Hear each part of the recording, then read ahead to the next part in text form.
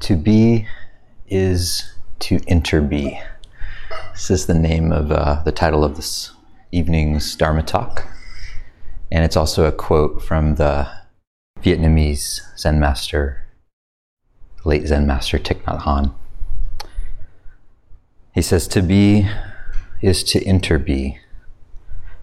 You cannot just be by yourself alone. You have to interbe with every other thing. With every other thing. This term, interbe, or I prefer interbeing, that's a term that Thich Nhat Hanh came up with, where he combined the prefix inter, as in interstate or interdepartmental, with the verb to be, to make interbeing. And this is I think it's a beautiful word. But it's a little vague too. What does it mean to interbe with every other thing? What exactly are we talking about here? There's a lot of things, right? What are we being with in this practice? This evening, I want to offer 3 different core perspectives on interbeing. I want to talk about what it's like to interbe within ourselves, to interbe with others, and to interbe with nature.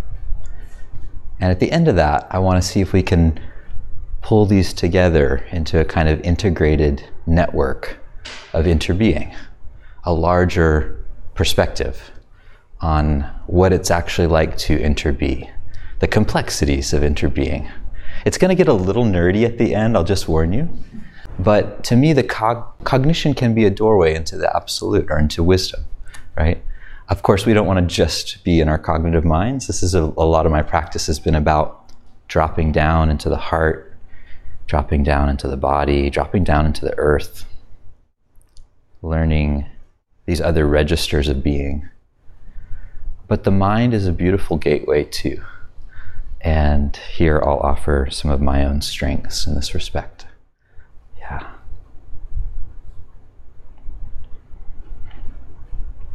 So let's start with interbeing within ourselves.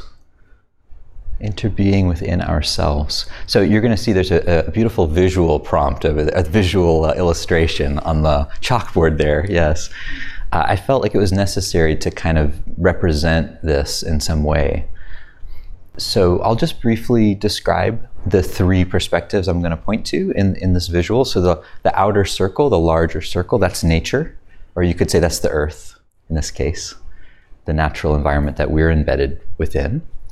And then the circle in the very center, the white sort of circle in the center, the big one right in the center, that is our self. That's the self. The self is of course, embedded within nature. And then within the self, right, you see the other little blue circles that are interconnected? Those are all the parts of the self, all the selves, the sub-selves, the aspects of self, and they're all connected. And then, of course, the self is itself connected to other selves here on this earth. So these 3 represent the 3 perspectives that I want to talk about. And the first one that I want to zoom in on is the innermost aspect of ourselves and the interbeing within ourselves.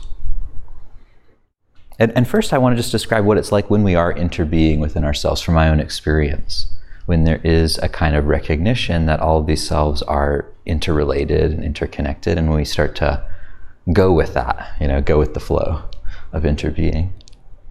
In my experience, one of the main ways we can know that we are interbeing within ourselves is that we start to discover there's a kind of harmonization, a working together of the different aspects of self.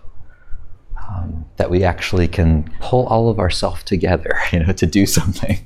It's like we don't have some parts of us going this direction, some parts of us going that direction. Like we can actually act in integrity with ourselves.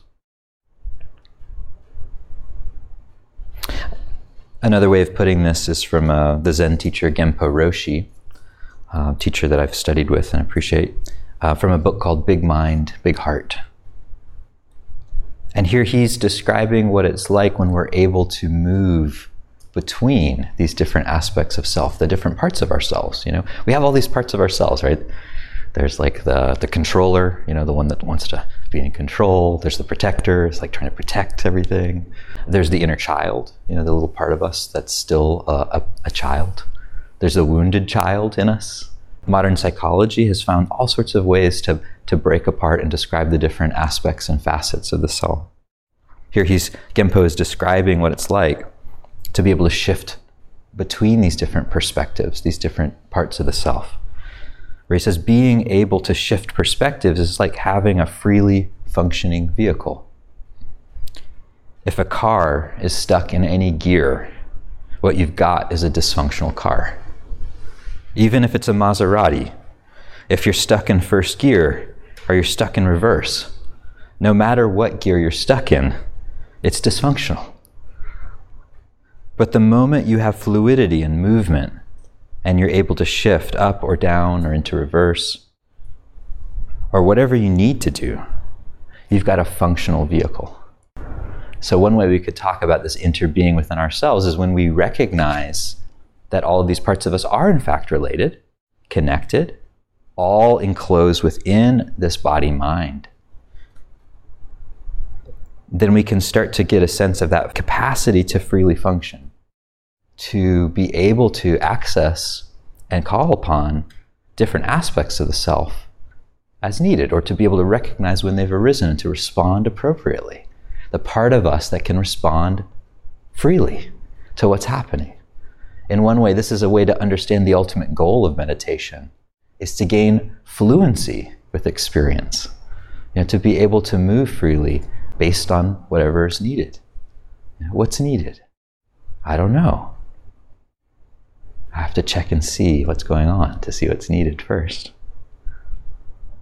And what happens when we lose touch with this sense of inner being, when we forget that in fact it is true that all these parts are connected and related? Because it's not that it stops being true, it's just that we forget sometimes, right? Or we get contracted into some part of ourselves that doesn't see the whole, that doesn't get the big picture, because it's, say, a wounded child, So what happens when we lose touch with the interbeing within ourself? Well, to me, it's really felt as a sense of stuckness, a sense of being trapped in something small, of contraction or over-identification with some part of ourselves. And when we over-identify with these parts of ourselves, we lose the other parts of ourselves. We lose touch. We lose connection with ourselves, right? Have you ever felt that? Like, I don't feel connected to myself. What does that mean? What parts of yourself don't you feel connected to? It can even be so bad that we disown parts of ourselves. The parts that we can't stand, that we can't tolerate. Or I should more accurately say the parts of ourselves that the part we're identifying with can't stand.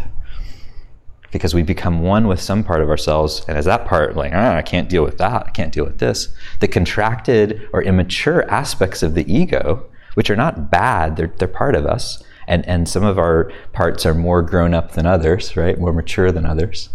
Those parts have varying levels of wisdom, varying levels of understanding, of intelligence, or capacity, just like different people do, right? Different aspects of the self are the same. When we really lose touch with the interbeing within ourselves, I think what happens is we go to war with ourselves. We actually go into a full battle, some parts against others. It's like, imagine the battlefield in your heart. It's like arrows, missiles, whatever it takes to destroy, right? Sometimes, or to get rid of, even. It feels like some parts of us that we can't stand. And really, this creates a lot of problems. This creates a lot of anger, alienation, fear, isolation. Can lead to depression or anxiety when we're really, truly not in accord with ourselves. And then how do we get free? How do we break free of that? Well, really all the practices we've been doing in some sense are about that. First we have to notice what's happening, going back to rain, recognizing what's true. One of my favorite ways to practice, once I know that I'm at war with myself and I can sense, there's internal conflict. Internal conflict is like this. Then we can actually begin to practice something like heartfulness. This is my favorite, metta.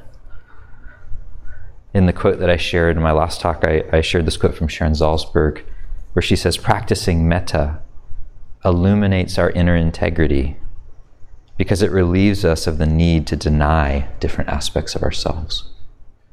We can open to everything with the healing force of love. So this is a big part of the work we're doing in meditation, interbeing within ourselves. And traditional solo meditation is almost all about this. It's about learning how to be in harmony with who you are. These different aspects of who you are that arise in response to causes and conditions that are themselves evolving, changing, that are varied and yet integrated, separate, distinct, and yet one.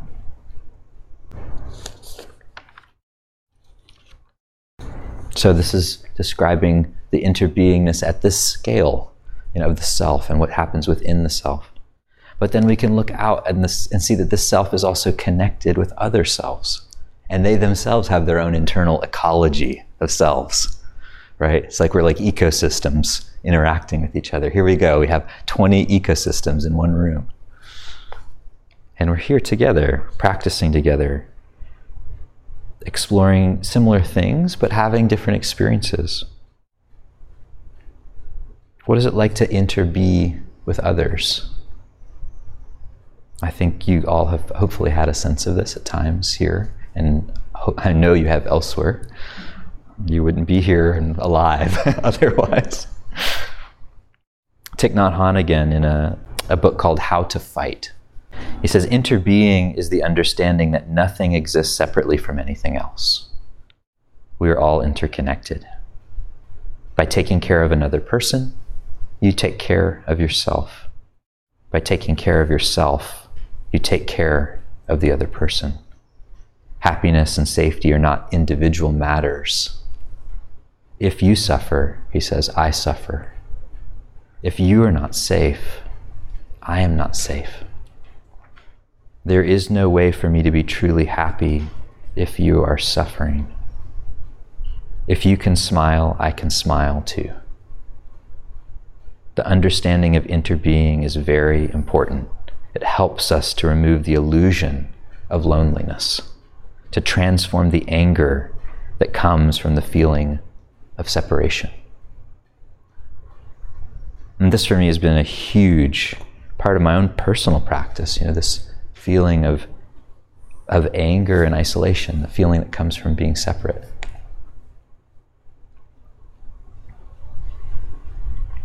Just this morning, I woke up feeling a lot of anxiety, just feeling, that's kind of buzzing anxiety. And I know now, it's taken me a long time to recognize this. I know now that when I'm feeling anxiety, that there's fear. There's actually some kind of fear there that's just buzzing away. And I've gotten a little bit better at turning toward the fear to learn how to relax and let it be present, to let that kind of unpleasant, vibratory anxiety just kind of do its thing. And as I've done that in the last couple of days, I've noticed all of this old pain and hurt, like really old stuff, feeling separate, a feeling neglected, a feeling isolated, feeling alone.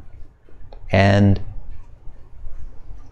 I know we all have these experiences, but for some of us, we have more or less experiences, especially early on in life, when it really kind of creates deep grooves in our body and mind, our brain. It becomes challenging, even as you get older and you go on meditation retreats and do therapy and have a partner and a child. Doing all the things, right? All the things one is supposed to do to become a integrated and healthy, freely functioning self. And yet, here is all of this pain, all of this shame, all of this guilt for how I've acted out these feelings of isolation, anger, have perpetuated them. This morning I was sitting here and I was thinking about, just these images were popping into my mind. I was thinking about this bully, this boy named Kenny, who used to ride on my elementary school bus. He was like in 5th grade. I think I was maybe 2nd grade or something. And he was maybe twice my size, big kid. And he just started picking on me. He just started getting more and more ruthless. He started eventually hitting me, punching me. And I'd come home and I'd just be like bruises, everywhere on my body. The bus driver didn't do anything, teachers maybe didn't do anything, didn't know. I think my mom told them nothing really happened. This was in the 80s. So it's like before bullying was even like really recognized as a problem in some sense. And I just had this feeling, because I've done a lot of work on this front, I had this feeling of just like wanting to reach out to him, and say, look, I know this wasn't your fault. Like, I know that. Like, and it's not your fault. I wanted to tell him, it's not your fault. You were almost certainly being abused. Like, I imagine he was probably being physically abused, or, like something happening in his home. And he was perpetuating it, young kid. He didn't know what he was doing. And it hit me suddenly, like, this thing that this loving kindness and this care that I have for Kenny, it's actually really directed toward myself, because I also am that bully. I also took my pain out on other people. I also called kids names and I didn't, punch them and bruise them, but like I did things that were probably felt in a similar way. And this is what we do when we're out of touch with ourselves and each other. And it's sad. But Charles Eisenstein says in the more beautiful world our hearts know is possible, he says, each experience of love nudges us toward the story of interbeing, because it only fits into that story and defies the logic of separation. Each experience of love nudges us toward the story of interbeing, because it only fits into that story and it defies the logic of separation.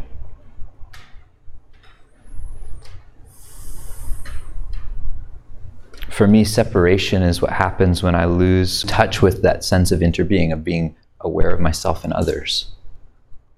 And I mentioned in a social meditation session that this is something I've learned from doing social practices that I didn't recognize prior, is that there are these two main ways that people lose themselves, or that they lose touch with interbeing, I should say. One is that some of us have more of a tendency to lose ourselves in others, right? We will abandon ourselves and we'll spend most of our attention trying to kind of be aware of and attend to the needs and feelings of others. And this is largely probably a protection mechanism, a way of protecting the self. Because if I can be aware of what's going on with others, I can stay relevant, needed, loved, wanted. It's not a bad thing. It makes sense that in a situation that is difficult and dehumanizing, in some sense, that we would learn these coping strategies. And then the other way, which is the opposite, is that we can lose others in ourselves. We can collapse in on ourselves. We can lose touch with and sort of forget that there are others. Self-absorption, right? And that sense of self-absorption, we're just by ourselves, that feels like separation, right? And I'd say the quality that I think of when I sense into what it's like to lose myself and others is of being lost, of being not like knowing who I am, not having like a ballast, a ground in myself. So whether we're lost or separated, I think it is love that reconnects us. And not the sense of love like loving only others. It's like loving ourselves and others. Recognizing, oh, this is not appropriate for me actually to take care of you right now. I need to take care of myself. Or it's not appropriate for me to just be over here doing my own thing while they're over there like taking care of the washing the dishes and doing all these things in the house. I'm just sitting there like playing a game on my phone. It's like, no, I need to get up and help. I'm okay. I can do that. And for me, social meditation, it's such a great way to practice this. It's such a great way to get in touch with our interbeing with others. Because in those practices, we have to be attuned to ourselves and others in some way. And we get a lot of training, a lot of practice in doing that. And it's a natural thing, right? If you notice your proclivity, like just right now, just getting in sense of like, okay, which am I? You've probably already done this, right? Which am I? Do I lose myself in others, or do I lose others in myself? Well, once you can recognize your tendency, then we can actually start to more actively work with that when we notice it's happened. If you tend to get lost in others, right, the main move is to come back to yourself. It's to return, to collect your attention and return back to yourself. I mean, and that's the basic instructions, right, of most practices. Like, when you notice your attention's wandered, bring it back. So great, this works. And here's the piece that doesn't get emphasized, I think, enough in traditional solo meditation environments, and is particularly bad for those of us who tend to get absorbed in ourselves, which is that if we are separated from others, we have to open up to include them. We have to that's the main move. It's like, oh, I need to open up again and connect. Open up and connect. Open up and connect. Coming back, reconnecting, reopening. Not getting fixated on what's happening here, but recognizing, oh, there's a whole other world of selves out there. And they matter too. Of course. So here's some just practical suggestions, right, to come back into interbeing with others. Now the third perspective, now we have this interbeing, right, and the different selves that are connected within the larger circle, but we are also interbeing with nature itself, or we're interbeing inside nature. Marcus Aurelius wrote, "Everything is fruit to me which thy seasons bring, O nature. From thee are all things, in thee are all things, to thee all things return." From thee are all things. Nature gives us everything, virtually everything that we use, except for some of the asteroids and things that came from elsewhere. And he says it's in thee are all things, right? This is why I say interbeing inside nature, because we are embedded in the earth. We are nothing without the earth, with nothing without this little thin environment to breathe.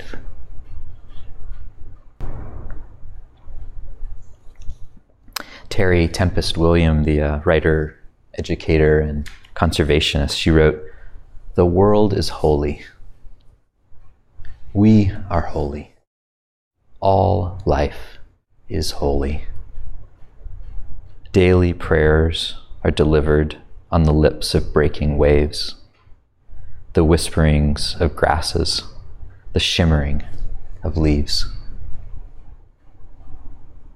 When we're interbeing with nature, we're interconnected with these movements, these patterns, the seasons, the beings, the flows, the changes all around us. This sometimes is hard to do as modern and postmodern people, right? When we're in this world that is largely contained within buildings, where many of us spend a lot of our time, self-included, on screens, enclosed in environments that just don't help us remember that in fact we already are embedded in nature. Here we have the air conditioning, which I'm grateful for. Thank you.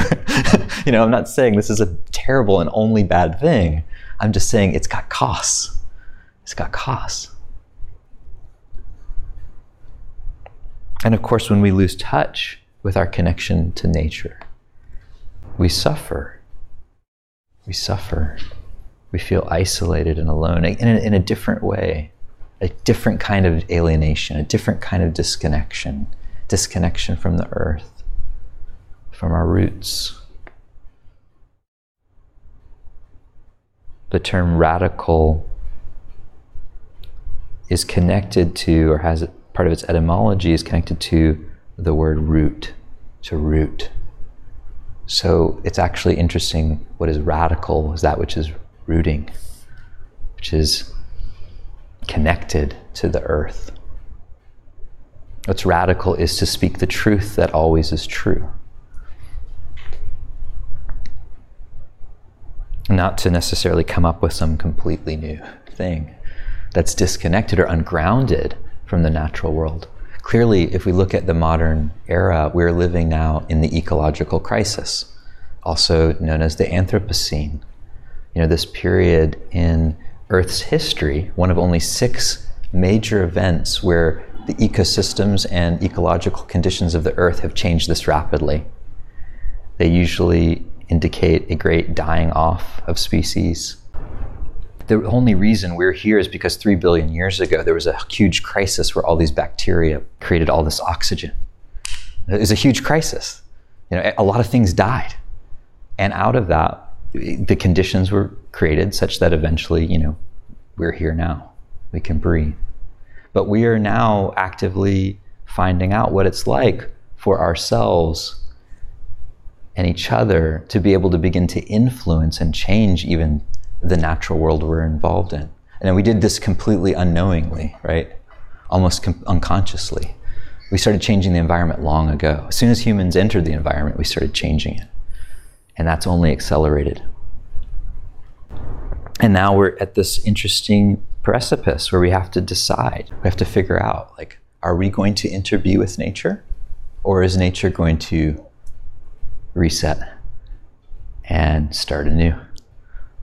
With or without us. That's the whole thing. We're inside nature. We're playing nature's game, not the other way around. Although sometimes maybe it seems that way.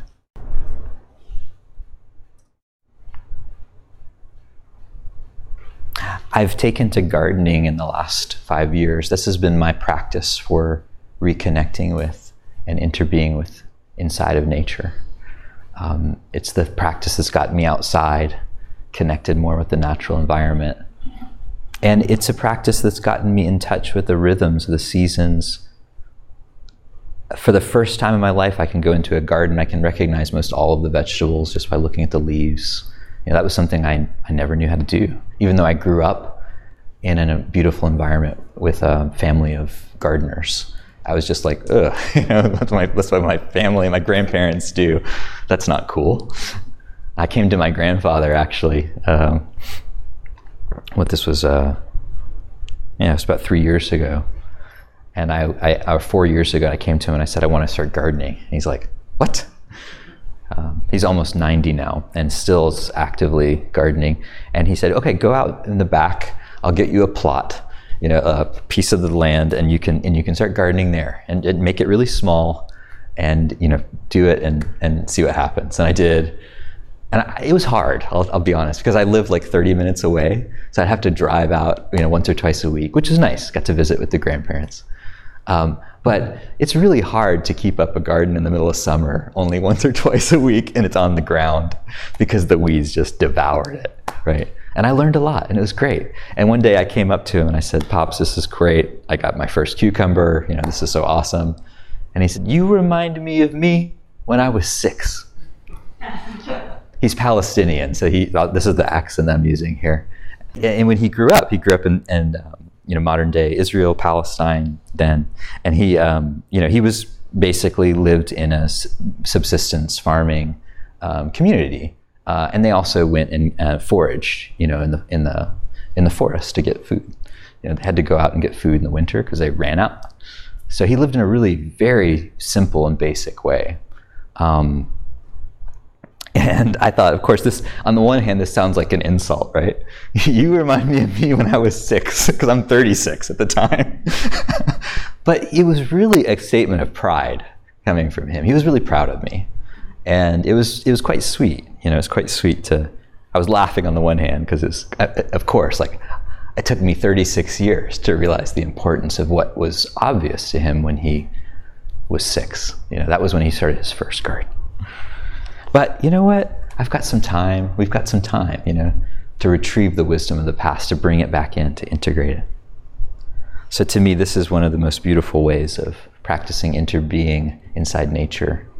And there are many others, hiking, or finding ways in your home where you can be more connected to nature. We've got this beautiful screened-in back porch, which is also known as Emily's office. And unless it's like extremely hot or extremely cold, she's most of the time out there working, doing things. And it's beautiful, like hearing the crickets. Occasionally we see a black bear, and it's beautiful. It's just like, wow, I remember, my connection with the world. If you live in the city, which I know many of you do, right? It's a little more challenging. I live out in rural North Carolina, so it's not that hard, but we have to find ways still to connect with nature, to find ways to put ourselves in that position where we can learn and listen. And I think if we do that, I have hope that actually if we do that we're in a sense being called to do that. We're being called to reconnect. And if we can, I don't see why we can't adapt to these new conditions. That's what we do. That's what life does.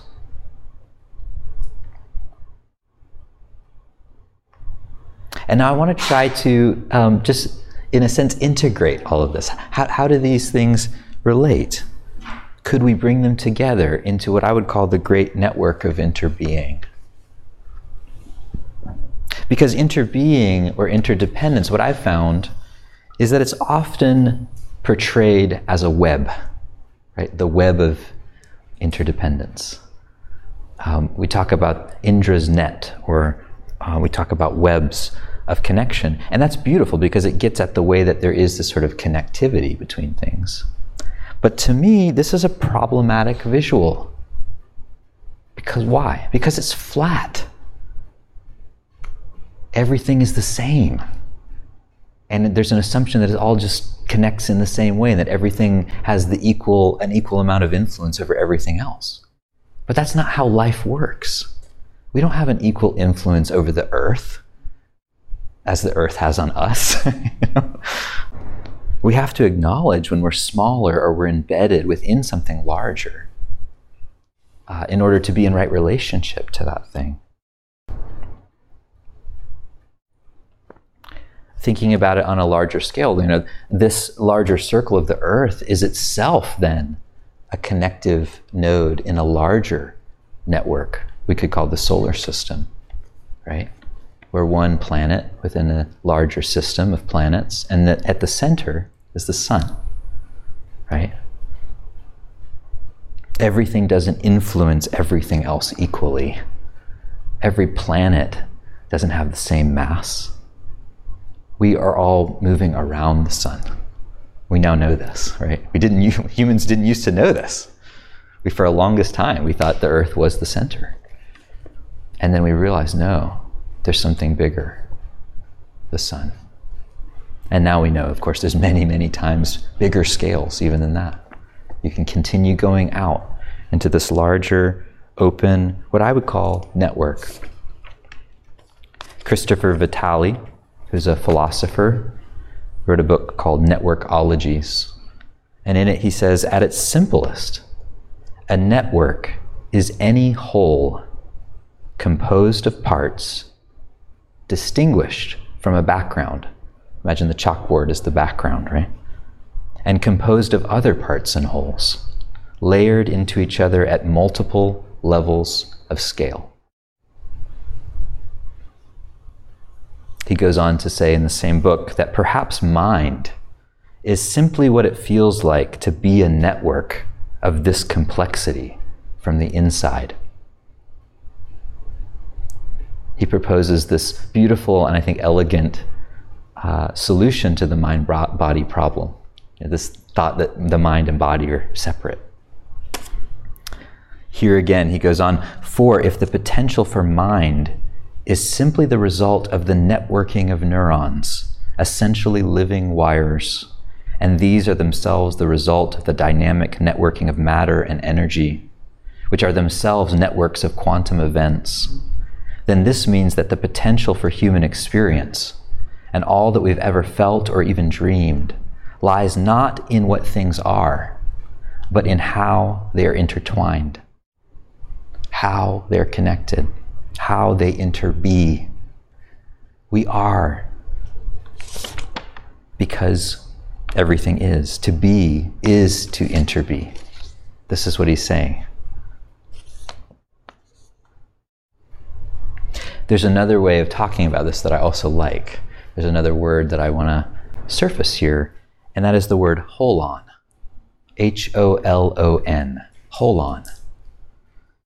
A holon, from the Greek holos, which means whole, and on, which means part, is something that is simultaneously a whole in and of itself, as well as a part of a larger whole.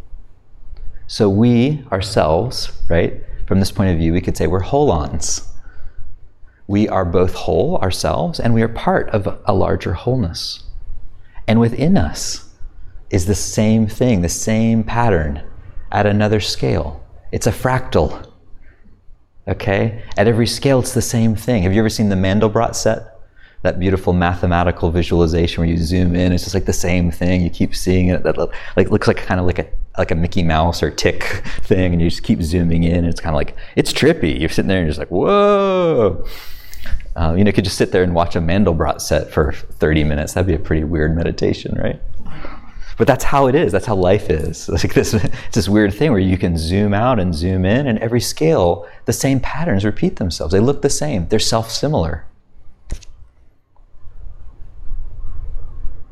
And I found it interesting that the word holon and holy share the same linguistic root from the Greek holos. Wholeness. Wholeness.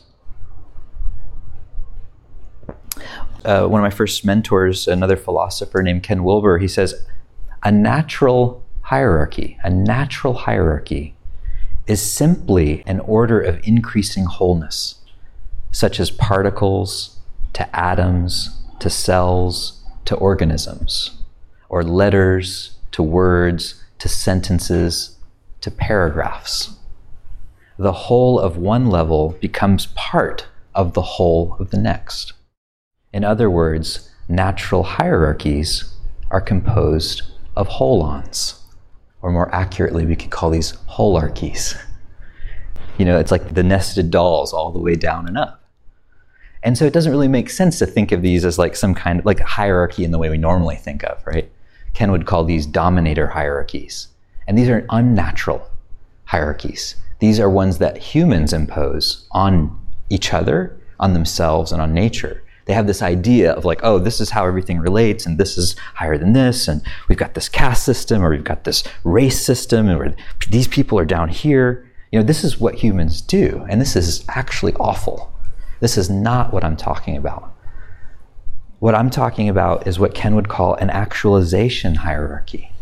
These natural hierarchies that are found in nature, natural human development. Humans, as babies, we learn how to sit up, we learn how to crawl, we learn how to walk. This is a natural development. And why is this important? Why is it important to talk about this? Why am I bringing this up even? Because I think it helps make us more effective and more pragmatic in terms of how we work with our interbeingness at every scale, at every level.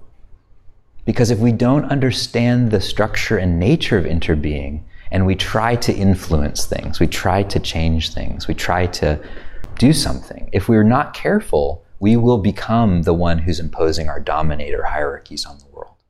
We'll start to impose our ideas on the world instead of being in harmony with how the world actually seems to be functioning. Chogyam Trungpa, the Tibetan Buddhist teacher, he said, living in accordance with natural hierarchy is not a matter of following a series of rigid rules or structuring your days with lifeless commandments or codes of conduct. That's the dominator hierarchies. The world has order and power and richness that can teach you how to conduct your life artfully, with kindness, to others and care for yourself. So the idea here is when we're in relationship to this natural order of interbeing, that the universe itself is demonstrating to us if we just look and see how it is. We just take that telescope and we look and see, oh, no, we're not the center. We're moving around this thing. Okay, now we can start to reconceive of how we do things, how we think about things, how we act, what's possible. We can start to see the Earth. It's called the overview effect. And we can actually see the Earth. When we had that first experience in the 70s of astronauts going out and they caught this image of the Earth, Stuart Brand, who was an important technologist at the time, he said, it's really important that we have an image of the Earth that's sent back so that we can see ourselves, so that we can see the actual order of things at a new level, in a broader way, in a bigger way. And that gave birth to the environmental movement. That recognition of ourselves as being all part of this, what from that perspective is actually a little tiny little bit of atmosphere that's like protecting us, and this little bit of whatever electromagnetic field that's protecting us from the sun's radiation. We can, if we open to the beautiful and exquisite structure of reality, and we begin to interbe with it at a deeper level or in deeper ways, then I think we end up finding ourselves taking our place in this great network of interbeing. We become part, and we are whole, both. After nearly a year in private beta, the Buddhist Geeks Network is now open for any independent practitioners who want to engage in interdependent practice. You can find out more about the Buddhist Geeks Network by visiting buddhistgeeks.network. And if you'd like to join the community and join us in regular social meditation practice or other events that we host there in the network, all freely offered, you're very welcome to do so, again, by visiting buddhistgeeks.network. Love to see you there.